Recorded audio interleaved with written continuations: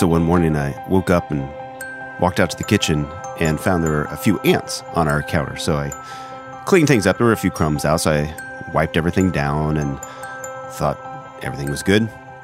But then that night after dinner, we had left some dishes sitting out while we were playing with the kids, put them to bed. And when I came back, noticed a lot more ants were just having like a feast on this food that was sitting out. So make sure, did all the dishes, wiped down the countertops, thought, all right, now we're good. But the next morning, there's no food sitting out, but there's ants everywhere. So I got out the bleach, wiped things down, vacuumed the floors, wiped down chairs, did everything to think this is going to take care of it. But still, the ants kept coming back. So finally, went to the grocery store, and while I was getting some groceries, picked up some ant poison, which I don't know if this bothers anybody else or worries you at all, that they sell poison at the same place that they sell food for people. But either way, that's where I got this poison. So I set it out, and the problem gets worse. Right?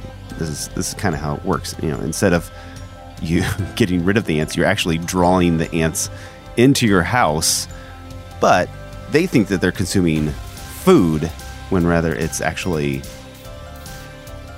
poison. It's a little deceptive, maybe cruel, I don't know.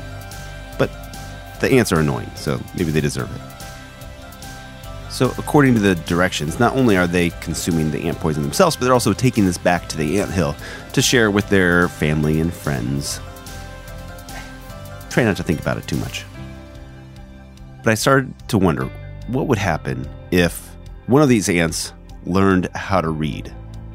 Like if he had gone to a center for ants who can't read good and want to learn how to do other stuff good too. He might climb up on this container and start reading the directions and realize, guys, this isn't food, it's poison. This stuff is going to kill us. If he knew this, would he continue to eat the ant poison?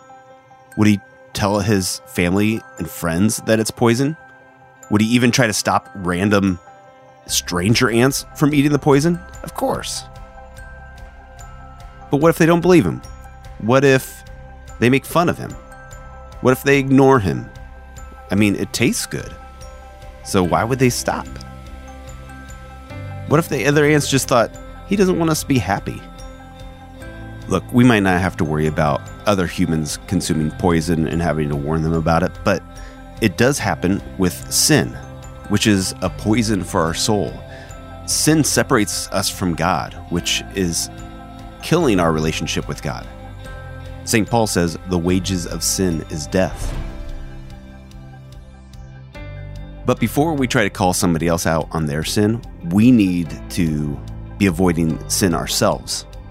What good is it for us to tell somebody else to avoid something when we're doing that exact same thing? Sin is deceptive. It looks good, but it's killing us. And God has something better for us.